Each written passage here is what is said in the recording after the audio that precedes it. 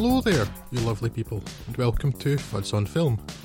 Now, for those of you expecting our long-promised, well, perhaps threatened is a better word, look at the works of the great auteur Uwe Boll, Craig and Scott came to their senses, and we've decided to drop that for a while, and we're looking at some, vaguely tolerable work instead, because we're not all mental. To wit, we're going to have a look at a selection of the films of one of the favourite actors of all three members of Fuds on Film, the great Sam Rockwell. Sam Rockwell's good, isn't he? Yay! Let's talk about Sam Rockwell. Yay! It's considerably better than let's talk about Uwe Boll. Sam Rockwell's not Uwe Boll. Yay! Quick introduction, so I guess for those not familiar with us, I'm Drew. Over there in the red corner is Scott. Hello. And in the blue corner, Otto von Schnitzelbuschkraken Gescheitmeier. Otto for short. Hi. So, a selection of films of Mr. Rockwell's from 1997 is the earliest one. I think maybe just quickly talk about when Sam Rockwell first came to our attention, though, perhaps. I think for me, probably Galaxy Quest, which was 1999. I don't remember seeing it before then. How about you boys? Charlie's Angels, I think, whenever that was. 2001, does that sound right? Is that a bit later than that, perhaps? I know I saw Galaxy Quest. Maybe it was Charlie's Angels 2000. Was Galaxy Quest before that? Galaxy Quest was 1999. Ah, Galaxy Quest it was then. Okay, and you, Scott? I'm just checking. Give me a second. Oh, the Green Mile. The Green Mile was the same year as Galaxy Quest, actually, so it'd be one of those two films. But yes. Likewise, it would be either Galaxy Quest or Green Mile, whichever one stumbled out of the cinemas first, yeah. Certainly, I think, even in the relatively small roles he had in both of those, I think he made an impact right away. Like, oh, this guy's a bit good, quite interesting. I've seen him rather a lot since. So I suppose that's why we do a podcast about him, because we like him. This is as good a place as any to start, isn't it? Yes. Largely off the back, of course, of our discussion last podcast about Sam Rockwell and Three Billboards. It seemed, with him being a man of the moment, it seemed like it might be not to be a bad idea just to have a look at some of his films. I feel like he's always been a man of the moment, kind of, hasn't he? He's certainly always been around in a lot of films that I like, but he tends to be more of the kind of supporting role. And I think what we were talking about in Three Billboards was, of course, it's more close to a starring role, if nothing else. He's certainly the leading man in that, and that's kind of what we've focused on here for the most part, is the films where he is given something more of a spotlight rather than just the quirky supporting act like in Galaxy Quest, which he excels at and generally steals his show, but there tends to be a bit less to talk about in those ones other than he's really funny in most of them. Yes, I think there's probably only one film here where he's not front and centre. And really, the person he's in that film with is always going to be stealing the limelight anyway, because of the type of person that they are. But yes. So, we've got a decent selection, quite different films here. What we're going to begin with is one of the first films, I believe, where he really came to critical attention, and that is 1997's Lawn Dogs.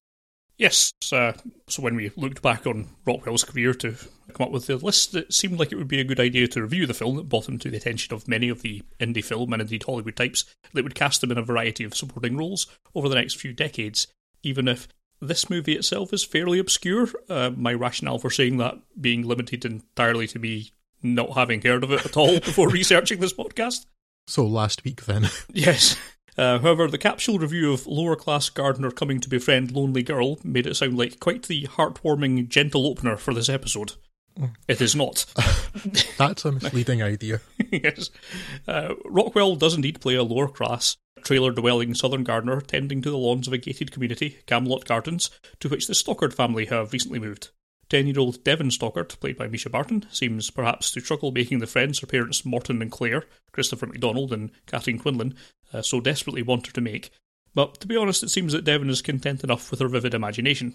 One day, while venturing outside of Camelot Gardens selling Girl Scout cookies, she comes across Trent Burns, Rockwell's trailer, and begins to inflict a friendship upon him. Trent initially resisting before being won over by her. Trent instructs Devon to keep this friendship a secret, lest he be accused of Woody Allen-ing her. Meanwhile, the rest of the Camelot Gardens has their own things going on.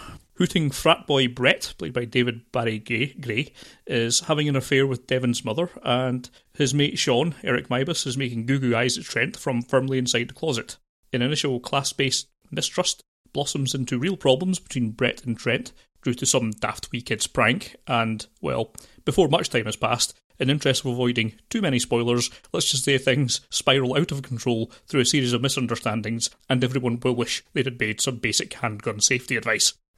It's an oddly toned film, to say the least, with the relationship between Devon and Trent having a completely innocent, fairy tale-like quality, outside perhaps of the final 10 minutes, where everything outside of that narrative aspect is ghastly.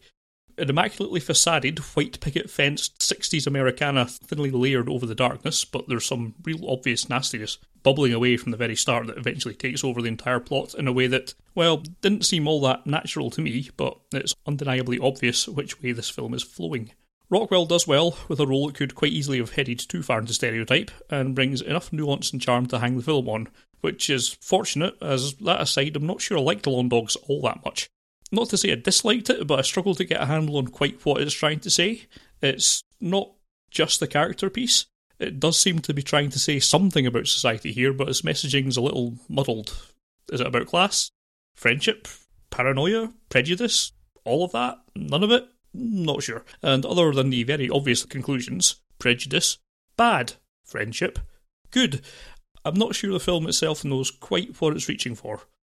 It's not enough to make the film a write-off, but it's enough to stop me unreservedly recommending it, and so for Rockwell completionists only, I would say. Yes, I didn't like this film.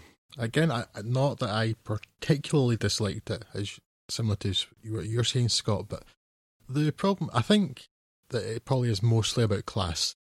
That seems the most overriding theme in there, but it's just not an enjoyable or pleasant watch.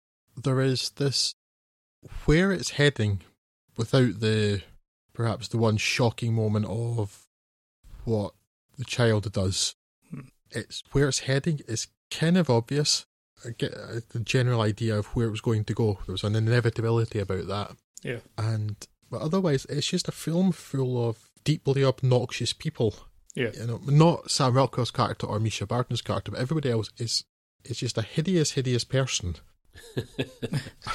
So it's quite difficult to care about anything that happens unless what you want them to happen is for them all to die, which I would have been quite happy with. But I have other issues with the film too, though, in that you have this relationship between Trent and Devon, and it's innocent, but it is inappropriate because he's a grown man, she's a 10-year-old girl.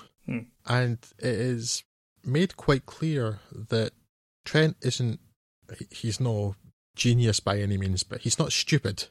You know, he's worldly enough. He just realised that that's wrong. And so when you get to the point where, however, innocent really isn't quite the right word, but certainly, however non-threatening, non-malevolent or in any way bad the relationship is, when it comes to a point where a 10-year-old girl is asking a grown man to touch her chest, maybe don't do that. Just a thought. Yeah. But given that so much hinges on that in the way the film plays out, that really bothered me because it didn't make any sense. And the second part that didn't make any sense too is that it's all just the final acts of the film, final moments of the film are set up by this girl who has just been demonstrated 5 minutes earlier being very precocious and very worldly for her age, then apparently not being aware that her parents, when she's talking about when they're asking, did he touch you, suddenly isn't aware of exactly in which way they mean. Yeah. It's not consistent. The character's not consistent. And for that reason, it just rings hollow. It just feels like drama bomb at the end. I kind of figured she was doing that intentionally because of the dog incident. Was the dog thing? I did have that thought that possibly, but I don't know, it didn't feel quite like that at that moment. It's certainly an overreaction. Yeah, I'm not sure. I mean, that's possible. I am possibly slightly misreading that scene in that it was less an inconsistency of character and more that she knew that it would have a bad result for him. That's possible, certainly. Which is still inconsistent because she doesn't seem like the overly vengeful type. Yeah, she's not vindictive. She was upset, clearly, but not to the point where that would happen. But yeah, I just didn't enjoy it. The main reason being that the characters are odious. And And there's something about the way it's shot that I didn't care for either. There's something almost dreamlike about the way the scenes in Camelot Gardens are shot, and it almost feels like there isn't a wide angle or fisheye lens, but it almost feels like there is. It's really hard to describe because I can picture it quite clearly in my head how it felt, but I'm afraid I'm struggling to explain in the way it felt like a film's dream sequence. But I just didn't get on with the way it was shot. I mean, it's interesting, even if whoever wrote the film has never actually heard of the story of Baba Yaga and doesn't understand the main points of that. But Sam Rockwell's really good in it, so I can see where he was brought to people's attention by this film. Yeah, you can see why he made a splash in this film and not just jumping into the river naked. Yeah. Another early instance of Rockwell nudity, which seems to be a bit of a running theme as well. Yes, there's rather a lot of that. He seems to be quite fond of his bum, I think, because he gets out a lot. He's proud of his arse, apparently. But yeah, so he's good in it. It's just not a good film, and I didn't massively dislike it, but I didn't enjoy watching it. It wasn't a pleasant experience. I really couldn't recommend this film to anybody. You said for Rockwell completionists, and I think that's probably the only way that would be really worth watching, because otherwise it's just not a very good film, and it's not particularly interesting or compelling story, and the characters, other than Devon and Trent, aren't pleasant. So. And there's any other number of films where we could prove that he's a good actor, so you don't really absolutely. need to. Yeah, I have nothing more to add to that. I found it very difficult to see past the characters. As you say, pretty much with the exception of the two of them. Yes, Rockwell a clear standout, and probably the only reason to watch this. Yeah, I guess we move on then to something considerably different, to a game show host who possibly was a CIA hitman. No, he wasn't. The way he tells it, I think his name was Frank Dux. Yeah, that's weird, Scott. That was maybe because we did it so recently, but that was exactly the name that came to my head rewatching Confessions of a Dangerous Mind. I was like, the creator of a game show where you throw chalk in people's eyes and throw them out of a ring. You'll be referring to Confessions of a Dangerous Mind, Drew. That would be the one, Craig. Yes, from 2002. So, Chuck Barris, creator of some of TV's most recognisable entertainment formats. I think you probably have to clear your throat when saying anything about Chuck Barris. He has been described as everything from a genius to the reason for society's steady moral decline. The truth probably lies somewhere in the middle of that, but what no one has ever described Chuck Barris as, apart from Chuck Barris himself, is the CIA hitman, a claim made in his memoir upon which this, George Clooney's directorial debut, is based. The fact that Barris himself admitted this was bull as early as 1984 ought not to get in the way of a decent yarn, and this is absolutely a film which might be described as a decent yarn. Sam Rockwell portrays Barris in this whistle-stop tour through his careers, in inverted commas, both honest and imagined, charting the highs and lows of his employment with broadcaster ABC as it interweaves with the alternate reality he imagined for himself.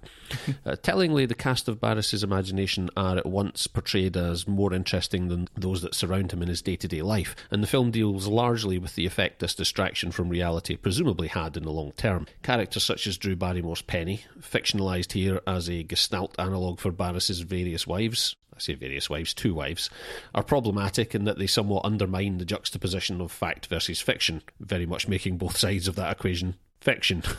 But they do serve a useful contrast to the vivid inhabitants of his imagination. Inhabitants such as Rutger Hauer's Keller, an assassin who likes to pose for photographs with his victims mid-strangulation. I recall being rather enamoured of Confessions upon its release, noting that it demonstrated a Clooney who was adept with offbeat humour and could clearly walk a line between artistry and popularity. Looking back now, I see less of that artistry, particularly surprising in that it represents probably one of Charlie Kaufman's lesser scripts, and indeed I wish it spent a lot more time exploring why Barris became the man he did, rather than paying lip service to some backstory around his upbringing with an oppressive mother. David O. Russell, reflecting on why he turned down directorial duties, perhaps summed it up best when he stated that the screenplay was, quote, not about anything but a guy who liked girls and say that he shot people in the head. Fortunately, Rockwell's performance is the one thing which has weathered the best over time.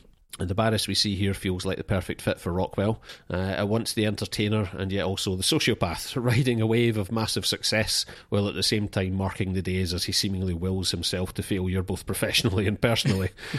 Such a character is difficult to embellish with empathy, and yet Rockwell does that thing that he does so well in making a cocktail of misery so accessible to a general audience, somehow imbuing Barris with a humanity that makes me want to hug him as much as punch him in the face. This is definitely Rockwell's show, and if for no other reason than his turn here, Confessions remains a film worth checking out. Yeah, I found something quite similar to you, Craig. I remember seeing this in the cinema when it was released and being really quite enamoured of it. And it feels, I was going to say considerably lesser. That's not accurate. I still enjoyed it quite a bit rewatching it this last week. Certainly lesser than I remember it being. I think the problem is just that the character's just a jackass. Interesting, but it's hard to really get behind somebody who's just wasn't particularly not evil by any means, unless he actually was this killer, which I'm going to guess probably not. It's just I'm hedging my bets a bit there. But listen, if for nothing else, it's just incredibly hard to empathise with someone who is an ass to the lovely, lovely Drew Barrymore. Yeah, I won't stand for it. Drew Barrymore is. I actually thought she's a wee bit underused in this film. She is, because she, when she has a strong role, she's very, very capable of creating a very, very warm character very easily. I'm thinking about, even though her role in it is small, when she appears on screen in her directorial debut, Whip It. Yeah, she's actually, instantly quite warm, and she does that a lot. It's fluff, but actually I still quite enjoy the film, like The Wedding Singer with Adam Sandler of all people, and even 50 First Dates, another film she did with him. She's instantly engaging and warm, and she never really got the opportunity to do that in this film. There are hints of it, but not many. Yeah, I feel like she is still quite engaging in it, but she is definitely underused, and the overwhelming question I'm left with around her performance is, why would you come back to this guy? It's never really...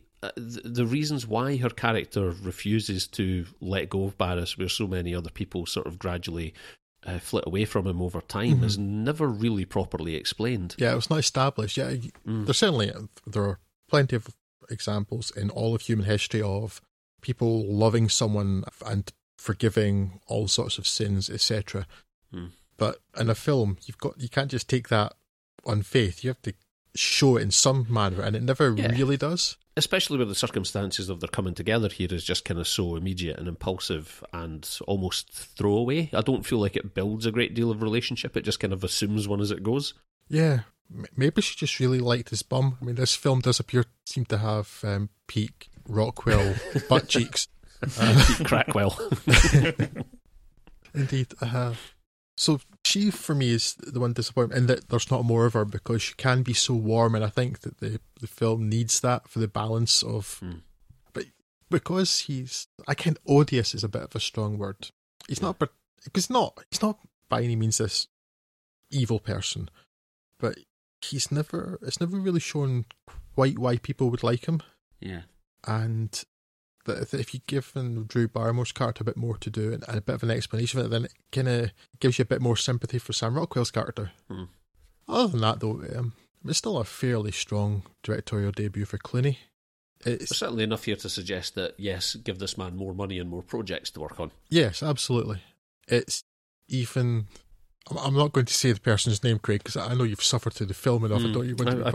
I purposely didn't mention it. I know that, but yes, it certainly has that woman doing a passable job, I guess. I don't rate her, but I don't have quite the antipathy towards her that you do. Well, I'd completely forgotten she was in this, which is the only reason I chose.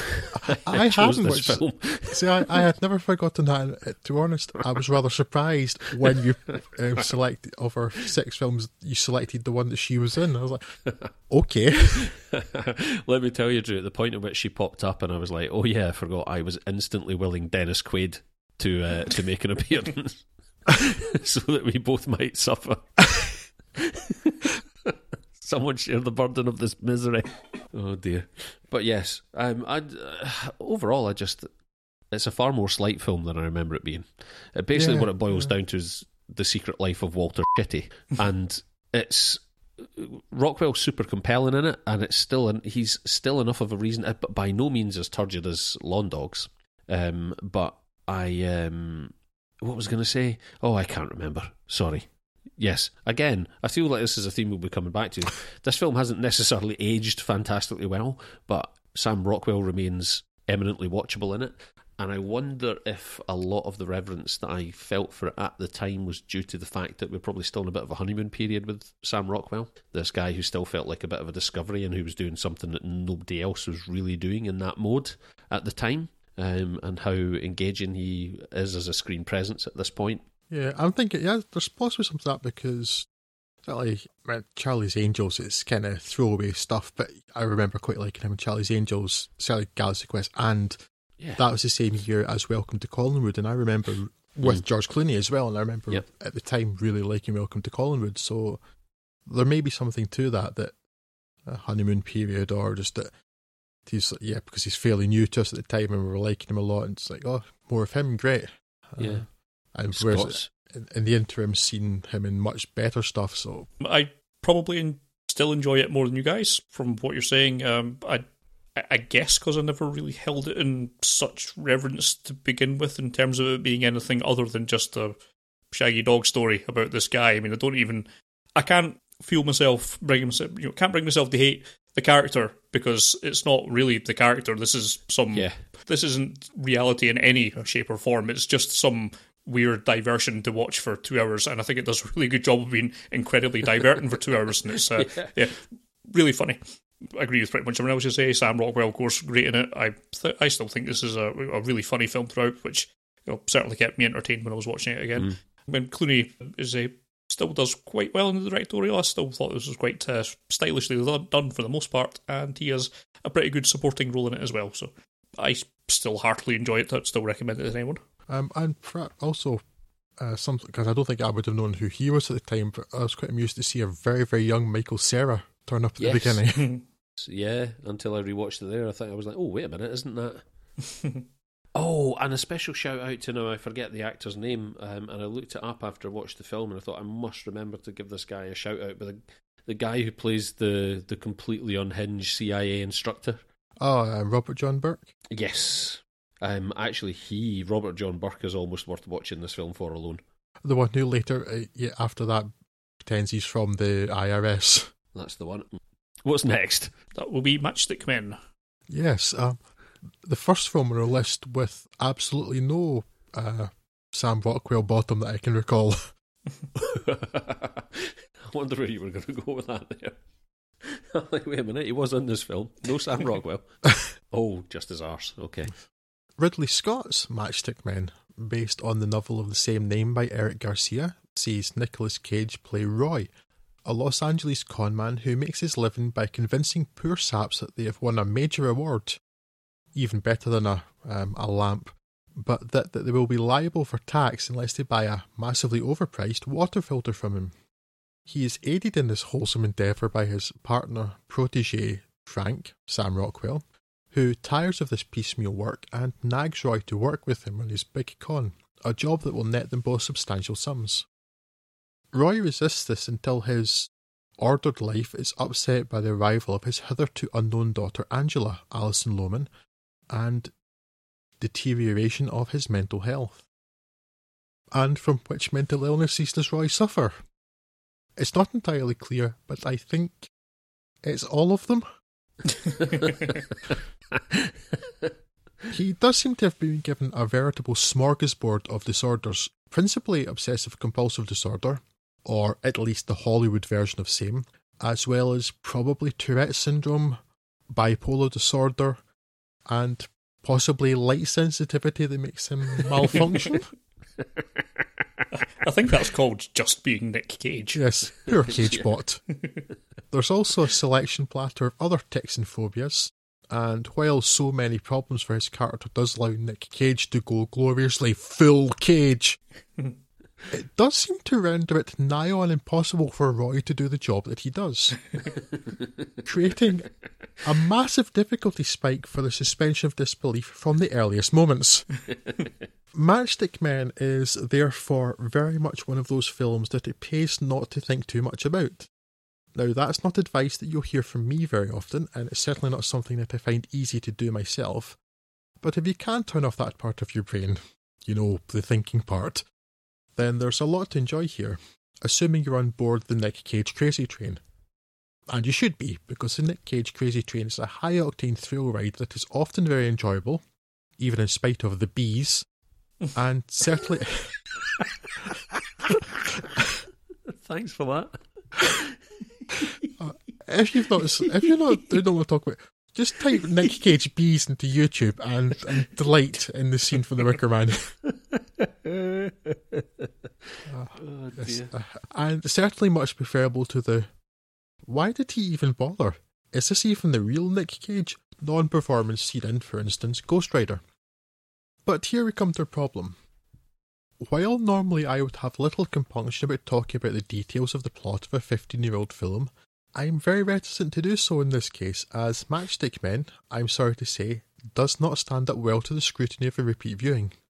I enjoyed it very much indeed when I saw it in the cinema on its release, but knowing what transpires in the film makes watching it again a considerably more frustrating experience, though by no means devoid of enjoyment, as the plot relies far, far too heavily on convenience, luck, and characters failing to do things that they might reasonably expect you to do.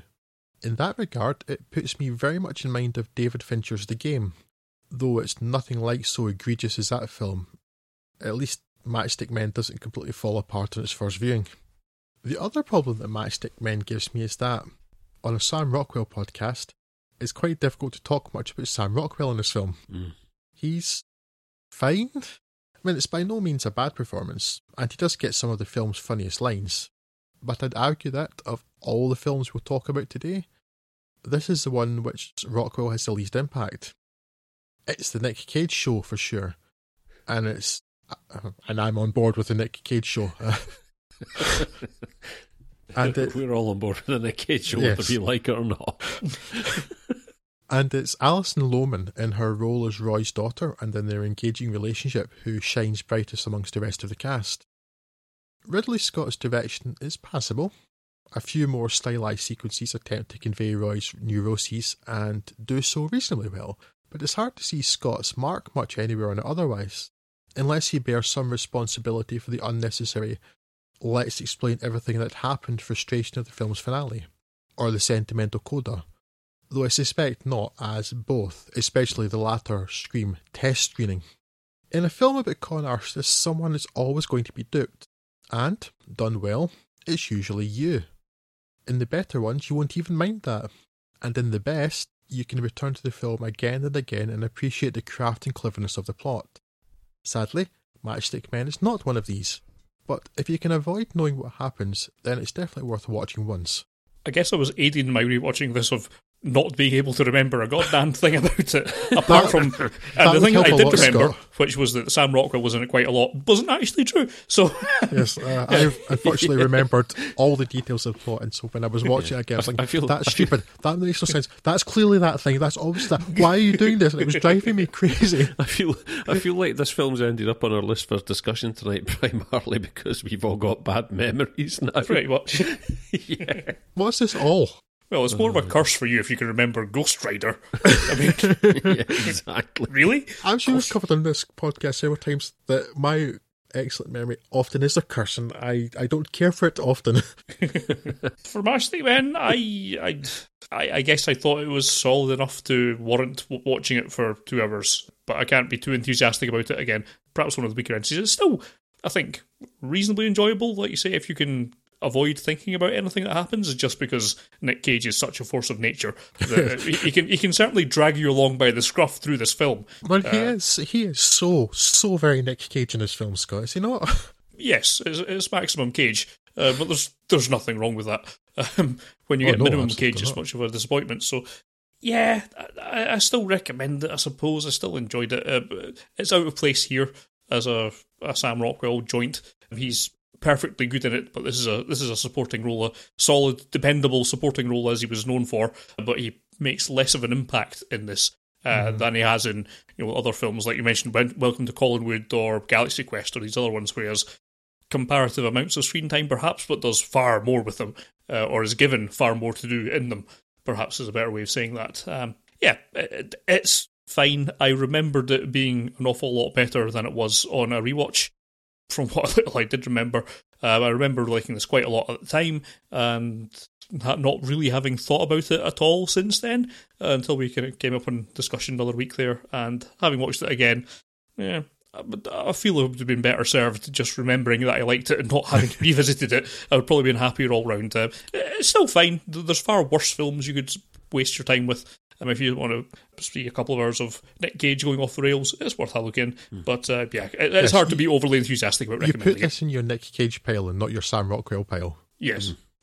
That's the position I'm in, Scott. I didn't have time to watch all of the movies we're discussing tonight, and I chose Lawn Dogs over this because I'd seen this at the cinema and I hadn't seen Lawn Dogs, so I thought better to watch the film I haven't seen yet. Well. But yes, my recollection of this at the time was that I came out of the cinema thinking that was actually pretty good. I didn't necessarily expect that tone from Ridley Scott. And I also remember thinking to myself that Alison Lohman was some strange next form of human evolution upon whom it is impossible to pin an age, because I think she was like mid-20s when she filmed this or something, and she's playing a character who's pretty much half her age, and I hadn't seen her before. I was utterly convinced that she was about 12 or something in this. Yeah, it is quite believable that she's a different age there. Yeah, and I remember coming out and thinking, yeah, that was pretty good. Not good enough that I want to buy it when it comes out on DVD, which was obviously at that stage your initial reaction out of coming out of a film was, I can't wait to own this as a physical object for some reason. Yeah, she's the same age as us. She's like she's ages a week with or us, so older than Scott. So yeah. That's bizarrely specific there, Drew. I don't know, just the date caught my eye. Ages with us, I feel, was sufficient. But I'll remember to send her a card. And I remembered very little else of it other than Nick Cage going, ooh, ooh, ooh, quite often in it. And that's it. I didn't watch it again, and there in my memory, in a comfortable place, it shall remain. Best place for it. Cool. Care to tell us a little bit about Choke then? Oh, is it back to me, is it? Okay. From the notes, which I haven't finished typing yet, but we'll get to that. Yeah, Choke. If Fight Club counted down to a millennium that was surely going to mark some kind of profound cultural revolution where the common man would be the one to rise up and collapse skyscrapers, Chuck Palahniuk's later novel Choke acknowledges that the revolution might not actually happen until that common man gets over his tendency to be a hollow, cynical and get his life in order. Here, Rockwell works with director Clark Gregg to embody that novel's protagonist, Victor Mancini, an educational dropout who now works in character as a guide at a historical replica village. Victor has a number of issues that seem to arise from his uncertainty over who his real father might be. One of those issues is that he is a sex addict. Victor's mother, Ida, won't be helping anytime soon, as her dementia renders her unable to recognise her son, let alone reveal to him the secret of his origin story. Oh yes, and in the meantime, Ida is kept in comfortable care only by Victor's propensity to scam the saviours who rescue him when he purposely chokes himself in restaurants. A change of medical staff at his mother's care home puts Victor in touch, literally, with Dr. Paige Marshall, who, while indulging Victor's baser instincts and thoroughly disrupting his 4-step recovery program, offers the revelation that her research shows Victor is actually the product of a program to clone Jesus from supposed remains of, well, appropriately enough, given the circumstances, Jesus' penis. What Palahniuk is trying to say here is a little bit harder to discern than the message of Fight Club. Though the two do certainly share more common themes than you might first assume. Unlike Fight Club, however, Choke the movie has aged considerably in the sub-decade time frame since its release, certainly given the current climate that has made us reanalyse the male objectification of women, and not at all aided by Michael Fassbender's harrowing and somewhat less carefree portrayal of crippling sex addiction just 3 years later in Shame. I mean, fortunately, again, Rockwell is on great form and worryingly convincing in the role of Vincent, and again, Sam Rockwell is probably reason enough to watch this film. But as someone who greatly appreciated Fight Club in both novel and movie form, I only got a few chapters into Choke. For some reason, I can't think if perhaps the level at which I was engaged with Fight Club and the disparity between that and my initial reaction to the opening chapters of Choke was maybe too great a level of dissonance. I certainly don't remember it being as humorous as this movie adaptation sets out to be, but yes, for whatever reason I never did finish that book, and I wouldn't necessarily recommend the film even if you had.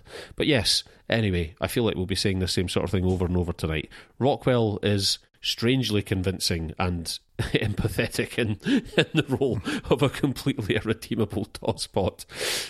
Yes, probably one for fans only. I don't know. I enjoyed this thoroughly the first time I saw it. I enjoyed it thoroughly this time also. Certainly there are... I'm not going to say aged, and it's what you mentioned, Craig, but because it was never right to begin with, but certainly I am aware of it now in a way that I don't remember being aware of it then, and that was in the objectification of women, which means that 10 years ago me was a less good person, I guess. But the rest of it I still found thoroughly entertaining. I really liked it almost as much as I remember liking it then. See, I don't think Sam Rockwell is completely irredeemable in this film. Or his character, I mean, not the acting.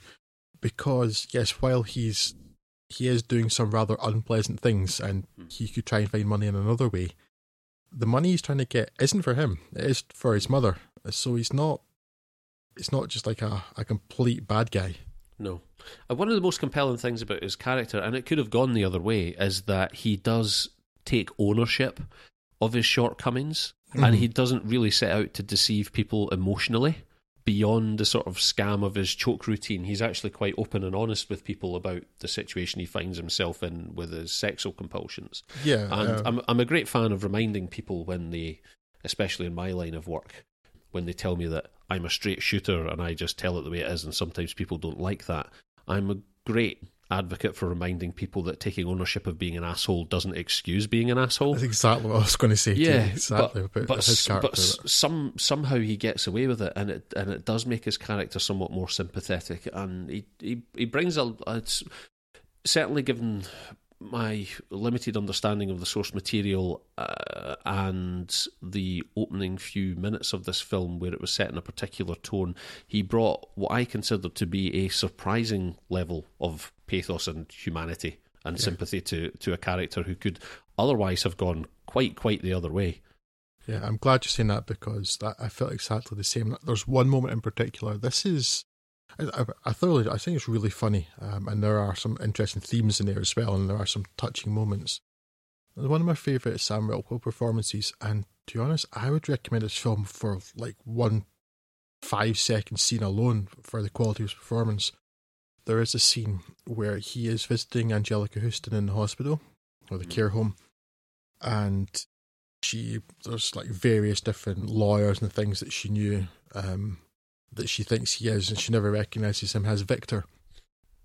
But there's one moment where Victor believes that she knows it's him. Yeah. And there's just this look in his eye. He says nothing, but there's just this look in Sam Rockwell's eye in that moment, and it's heartbreaking. Yeah. You just see this, in one instant, he manages to portray longing that his mother remembers him, that the fact he isn't just a selfish jackass, that he does care about other people, all just in this one momentary look, this one expression in his face, and it's incredible. And really affecting. It was one of those moments that cut through, even sort of removed from the material around it. It was quite profound. As someone who has recollections as a 10-year-old of living with a beloved grandparent who eventually succumbed to dementia and Alzheimer's, I often look back at the way stuff like this is treated on film, and it's something that's very difficult to enact as a performance from the person who's portraying the suffering of it. But crucially, the way that moment in which he, as the person, he is the person whose close family member is suffering from it, does manage to absolutely cut through everything around it and get to something incredibly emotionally resonant in that. Those, like you say, it's only a few seconds of film. But yeah, I'm glad you pointed that out, actually, because despite being quite affected by that when I watched it yesterday, I'd almost completely forgotten about that scene. Yeah, it's a great turn from Angelica Houston, isn't it? Yeah, and I'm not often a fan of Angelica Houston, I have to say, but this is definitely one of the more we're talking about it now, the more I'm thinking, actually, yeah, maybe being a bit harsh on it, but it's still not a film I can imagine going back to, but it's, yeah, the sum of its parts. Yeah, I'm maybe somewhere between you guys. I remembered enjoying this a lot more than I did when I watched it this time round, but I think I was thrown so off kilter by, in particular recently, it's just the whole, Me Too movement. And while there's nothing actually, it's never the case where Rockwell's character's actually forced himself on anyone. There's never really any hint of impropriety, but there's just something about the attitude or the climate that we're in just now that makes this film seem a bit sleazy. Yeah. Which is a little unfair. I don't think it really is, but it just feels that way. It feels like it's a bit of a throwback. You're right. There's no one thing I can put my finger on. It's not even that it's not even, like I say, there's nothing necessarily. It's not even that he's taken advantage of the people that he finds himself in these positions with, because they're all willing participants. Yeah. But yeah, there's definitely something, and I wonder if that's what's taking the edge off it for me. I wonder if I'm just more acutely, it's maybe even overthinking it. I don't know. Yeah, it feels a bit sort of wrong. I don't know. As though it's like there's a male gaze wish fulfillment sort of thing going on with it, which makes it a little bit, I don't know, gives me a bit of the shudders. But it is redeemed by a number of things, by Angelica Houston's performance, obviously Sam Rockwell's performance and their relationship, and I was actually quite into the whole digging up the past sort of story and the kind of flashbacks to a younger Rockwell and Houston there. I wish this level of analysis had been placed on Chuck Barris's backstory with his mother in Confessions of a Dangerous Mind. Yeah. So, yes, as I say, somewhere between you guys, Clark Gregg himself as Lord Harry Charlie is an amusing little turn as well. That's almost a separate film on its own. Yeah, I want to say that's an entirely different film. Those scenes set around that historical reenactment village. Also, that historical reenactment place, it's the strangest place. I think you see actual visitors to it. There's maybe 2 visitors anytime you see it, and one of them is a woman that Sam Rockwell gets off with. But otherwise, they're doing all these things like making it, like they're keeping in character and having people put in stocks and having the constables come around with their firearms and punishing people, but there don't appear to be any members of the public there to see it. It's the strangest place. It's the world's weirdest HR department. Oh dear. Yes, so I enjoyed it, I guess, well enough. Not as much this time round as last time, but still well enough that I'd say it's well worth putting on anyone's watch list. I'll be interested to come back to this film in a couple of years' time, when presumably at the crest of our emotions and our awakening around the whole Me Too thing has subsided, and I think might be able to view it better objectively then. I feel like we're probably just too much at... I sound like some sort of... I don't sound like the middle-aged white woke male. I feel like we're probably just too close to the epicenter of this stuff at the minute to be able to view this fairly objectively now on my first viewing. Does that make sense? Yeah. Or am I just realising it for a piece of terrible, terrible shit that it is? No, I think I probably want to come back to it in a couple of years and see how I feel about it, because there's enough there to suggest it's worth a second viewing. Yeah. Oh yeah, Sally, I've seen it twice now and thoroughly enjoyed it both times, so one would hope so. And also, for those keeping score, yes, Sam Rockwell does get his bottom out in this film also. Indeed he does. I'm beginning to think it's part of his contract. And I noticed in the bizarre world of IMDb trivia that one of the things listed for Sam Rockwell's trademarks is muscular legs. I'm not sure how that's a trademark. That's like saying... but he does seem to like to display them. Because you don't first of all think of Arnie or Stallone or any of those guys. You go, muscular legs, Rockwell. Yes. He's our guy. Classic Rockwell. Classic, that's it. Muscular legs, that's Rockwell. Oh dear, trademark, muscular legs, what? Yep, that's IMDb for you. So speaking of which, I suppose it was an obvious choice for casting when Moon came around. So that's a butt Oh, pun. We'll set them up and you knock them in. Oh dear Scott. Yes, Moon. In which, yes, let's get it out of the way. Oh dear. Is it a full moon, Drew?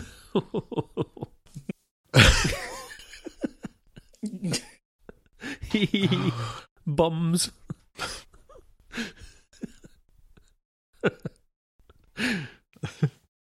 The entertainment industry is a particular bastion of nepotism, and there are plenty of musicians, writers, filmmakers and actors who have benefited from famous parentage or a bankable name. Some never emerge from that shadow. Some eventually make a name for themselves. And some are Frank Stallone. Who, Stallone? Yes, exactly. Yes. And sometimes someone comes along who goes straight from, oh yeah, he's just that guy's kid, to, jings, this guy's a bit good, ain't he? In their very first outing. One such person is Duncan Jones, who, prior to 2009, was known to most people, if he was known at all, as one of those unfortunates whose showbiz parents ought not to have been allowed to name their children because they did it stupidly. But with his film debut Moon, the former Zoe Bowie put all of that behind him and instantly created a name and reputation for himself.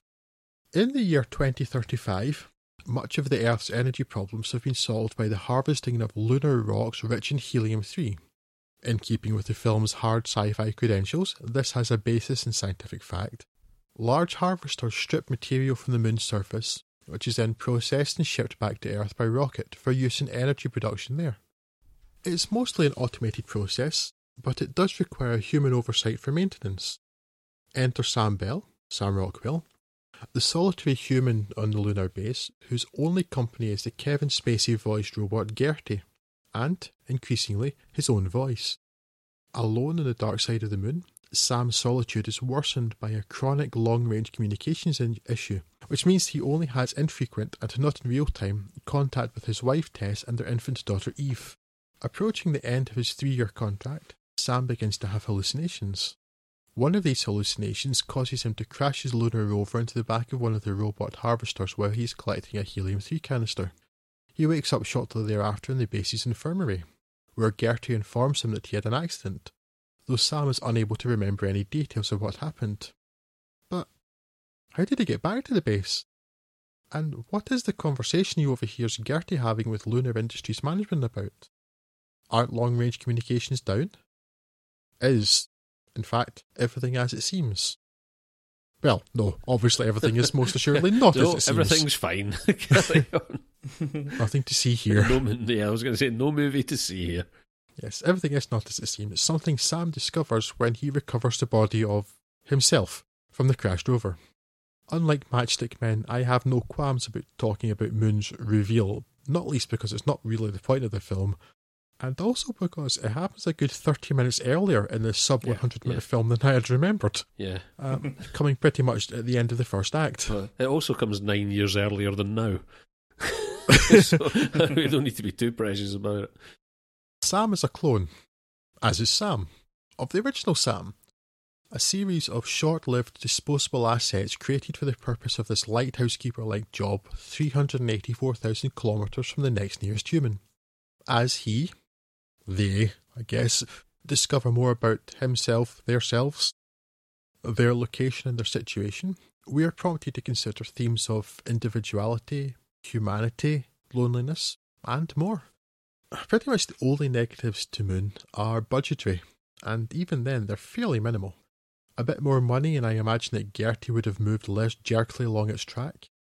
That sort of thing. It's really pretty remarkable how good looking a film Jones was able to produce. Shot in only 33 days and from a budget of only $5 million. It's remarkable, and sadly remarkable in the bad way that such a great film only grossed about $10 million. The film owes a large and clear debt to the likes of Silent Running, Dark Star and 2001 A Space Odyssey, amongst others, and many have criticised Moon for being too indebted to its forebears, though I am certainly not one of them. I love its 70s sci-fi aesthetic and practical model effects, and it's harking back to a time when big screen space films had a lot more to say than the lasers go pew pew and the ship goes bang. It's interesting to note that Moon came out the same year as J.J. Abrams' action-heavy Star Trek reboot, while, crucially, being approximately 12 times more interesting than the snooze fest that particularly 2001 and Silent Running were. There's no shortage of things to praise in Moon, from the wonderful sets to the atmosphere, Clint Mansell's score and Jones's confident direction. But its trump card is its acting. Aside from videos of Tess, Dominique McElligott, and briefly Benedict Wong and Matt Berry of all people as executives, Moon consists of 3 key performances. Kevin Spacey's Gertie, whose ambiguous, but not flat or robotic delivery leaves you uncertain for a long time whether or not it is indeed a malevolent HAL 9000 successor, or perhaps something else entirely. Secondly, Sam Rockwell as Sam. And thirdly, Sam, played by Sam Rockwell.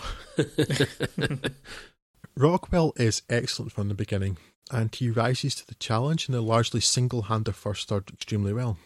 However, it's in the remainder of the film where he's acting literally against himself that he's truly impressive, displaying an incredible range of emotion as well as a strong physical performance. For me, Moon is still the highlight of Rockwell's career, and it's very much the one film of his that I'd urge anyone interested in him to make sure that they see. He's off a good like. Agreed. This is definitely a high point. I haven't seen Sam Rockwell do better than this, and in a set of circumstances where he's got perhaps the least amount to work with, he shines the most. I don't mean the least amount to work with in script terms, but in terms of this is literally a one-man show, or at least when it becomes a two-hander, he is both hands, which is, I mean, if acting against no one is a challenge, then acting against yourself, I can only imagine both, an artistic and a technical nightmare. I would also point out that I haven't watched Warcraft, but I know, Scott, you reckoned it was all right, but I will say so much as I've gone back and watched Source Code against recently, and man, did I not like that film second time round. So I'm quite happy saying this is comfortably Duncan Jones's best film by a good mile. I'm surprised, just checking now, that the Metacritic score for Moon is only something like 67. And I know we don't put a great deal of faith in Metacritic scores whatsoever, but that does feel like particularly egregious oversight on a lot of people's part, because from very first viewing, I was spectacularly enamoured with Moon, and it's still one of those films that I feel I could go back and watch pretty much any time. And you mentioned, Drew, actually quite the juxtaposition it makes coming out in the same year as that J.J. Abrams Star Trek reboot, and in many ways an ideal double bill would be to watch Moon and then watch Moon again. Because that Star Trek reboot is definitely a J.J. Abrams film. I like that film a great deal, the Star Trek reboot. I thought it's a really good action film. It's not a sci-fi film. Yeah, it's disposable. It's utterly disposable, but about as good as something utterly disposable can be. But Moon is something else, and I think for everyone involved, certainly for Jones and Rockwell, because nobody else really for the most part is involved apart from Kevin Spacey's vocal cords, it's definitely a highlight, and I think it's easily the best of the films that we've spoken about tonight by a country mile. Yes, I've really nothing to add. I'm in complete agreement. It's absolutely fantastic. It's the only film that we've spoken about here that I watched more than once beforehand, and was very happy to do so. I'll watch Moon as often as I have opportunity and time to do it. Yeah, really good film. Really great performances. Absolutely recommended, as you say. Rockwell's not been better yet. Rubber stamped. What else did we have? Was that it? No. 7 Psychopaths. Scott's going to tell us about the film where Tom Waits carries a rabbit around. What a phantom. Bolt your rocket. What a weapon. Right, 7 Psychopaths. Colin Farrell's Marty Farron is struggling to write his latest screenplay, titled 7 Psychopaths. In fact, he's currently only got one of them, and he's more of a Buddhist than a psychopath. His best friend, actor Billy Bickle, Sam Rockwell, gives him a constant stream of encouragement while slandering his girlfriend, suggesting that perhaps the real-life nutter going around killing mid- to high-level members of the Italian-American organised crime syndicate, calling himself the Jack of Diamonds with a very literal calling card, would be a suitable inclusion. When not hanging out with his friend, Billy's out borrowing, or rather kidnapping, dogs from their owners for a while, allowing Christopher Walken's Hans Kieslowski to return them a few days later when a reward has been posted. The not entirely credible narrative of this film kicks into high gear when they target the dog of another real-life nutter, gangster Charlie Costello, played by Woody Harrelson, who is very keen to find his dog and those who besmirched him.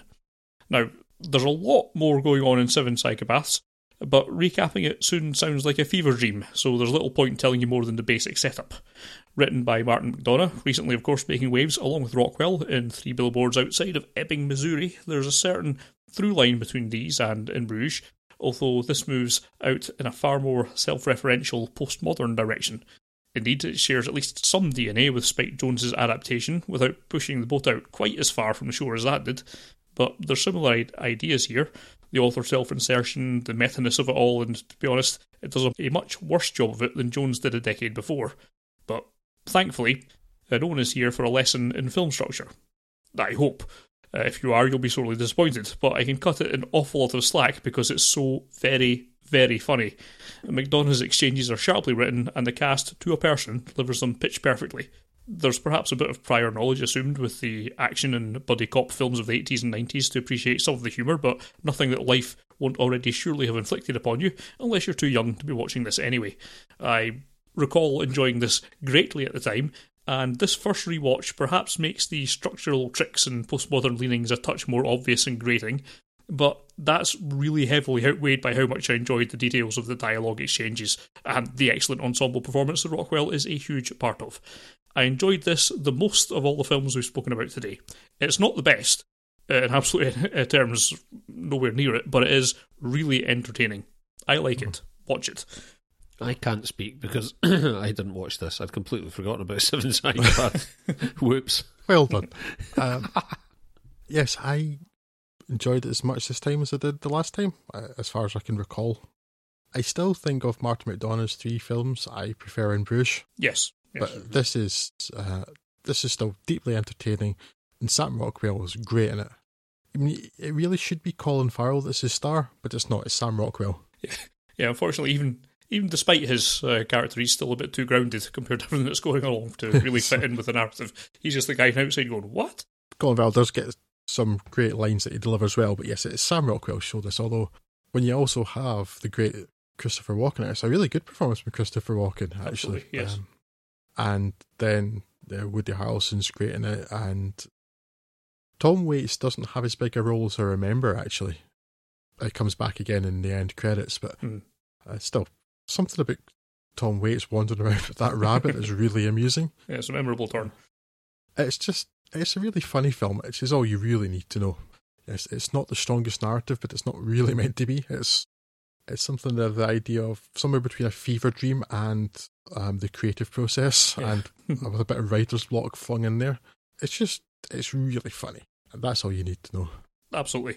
Even the vignettes that are put in, they all kind of lead back to each other somehow. It's not quite as haphazard as perhaps made it sound out. I mean, you can see where the artistry was intended. I think some of the seams are a bit too obvious if you're actually going to view it in a sort of structural kind of way. But yeah, just in terms of it being incredibly funny, it's just an incredibly sharply written piece of entertainment.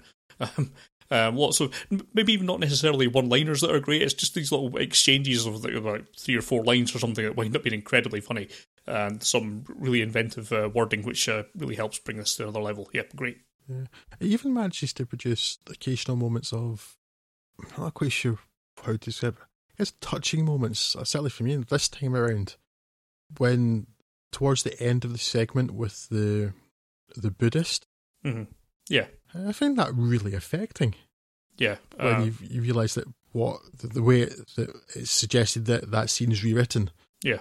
And I actually found the end of that really affecting, which I don't remember feeling the last time. Yes.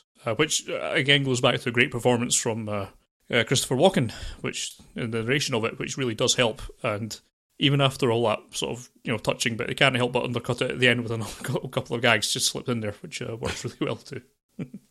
Sounds great. I don't know, we're not going to go into depth with them, but there's sort of a handful of other Sam Rockwell films that we flagged that have something worth recommending one way or the other. Did you watch Poltergeist, Scott? I know you'd been talking about it. Watched 10 minutes of it, and was not interested enough to finish watching it. Fair enough then. Right, so we can skip that. But of the ones that floated, the only one I didn't watch Poltergeist. I was never going to. The other films on this list here, I was familiar with, apart from Snow Angels. I'm going to mention that first because I don't think it's a particularly well-known film at all. Snow Angels, based on a novel, is a kind of semi-tragic, well, it is a tragedy really, of something horrible happening to a child and the effects that has on other people. Not a great film because it seems to be focused on a character who isn't really, or shouldn't be, the main focus of the film. But Rockwell is dependably good in it. The real surprise, though, is that Kate Beckinsale actually can act quite well, given decent material, and also not being directed by her husband, Len Wiseman. That seems to be the key.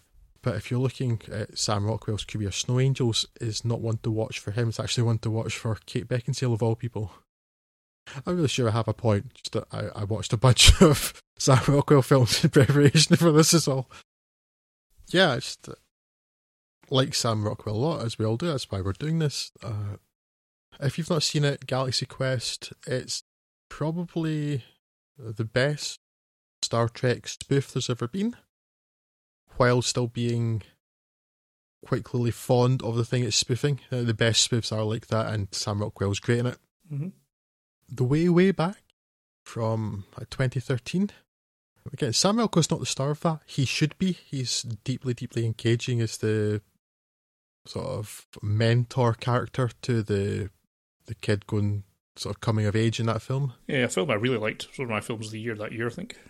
It's the second time I've seen it, and I really, really enjoyed it. Steve Carell showing that he can just be a complete jackass. In a different way to say something like Foxcatcher, whereas Psycho in that, I guess. But yes, Sam Rockwell is, once again, basically steals the show. He's a supporting character, but feels like the star of it. And what else is worth mentioning? I asked you about to see if you could remember how strong a character he was. He's in Frost Nixon.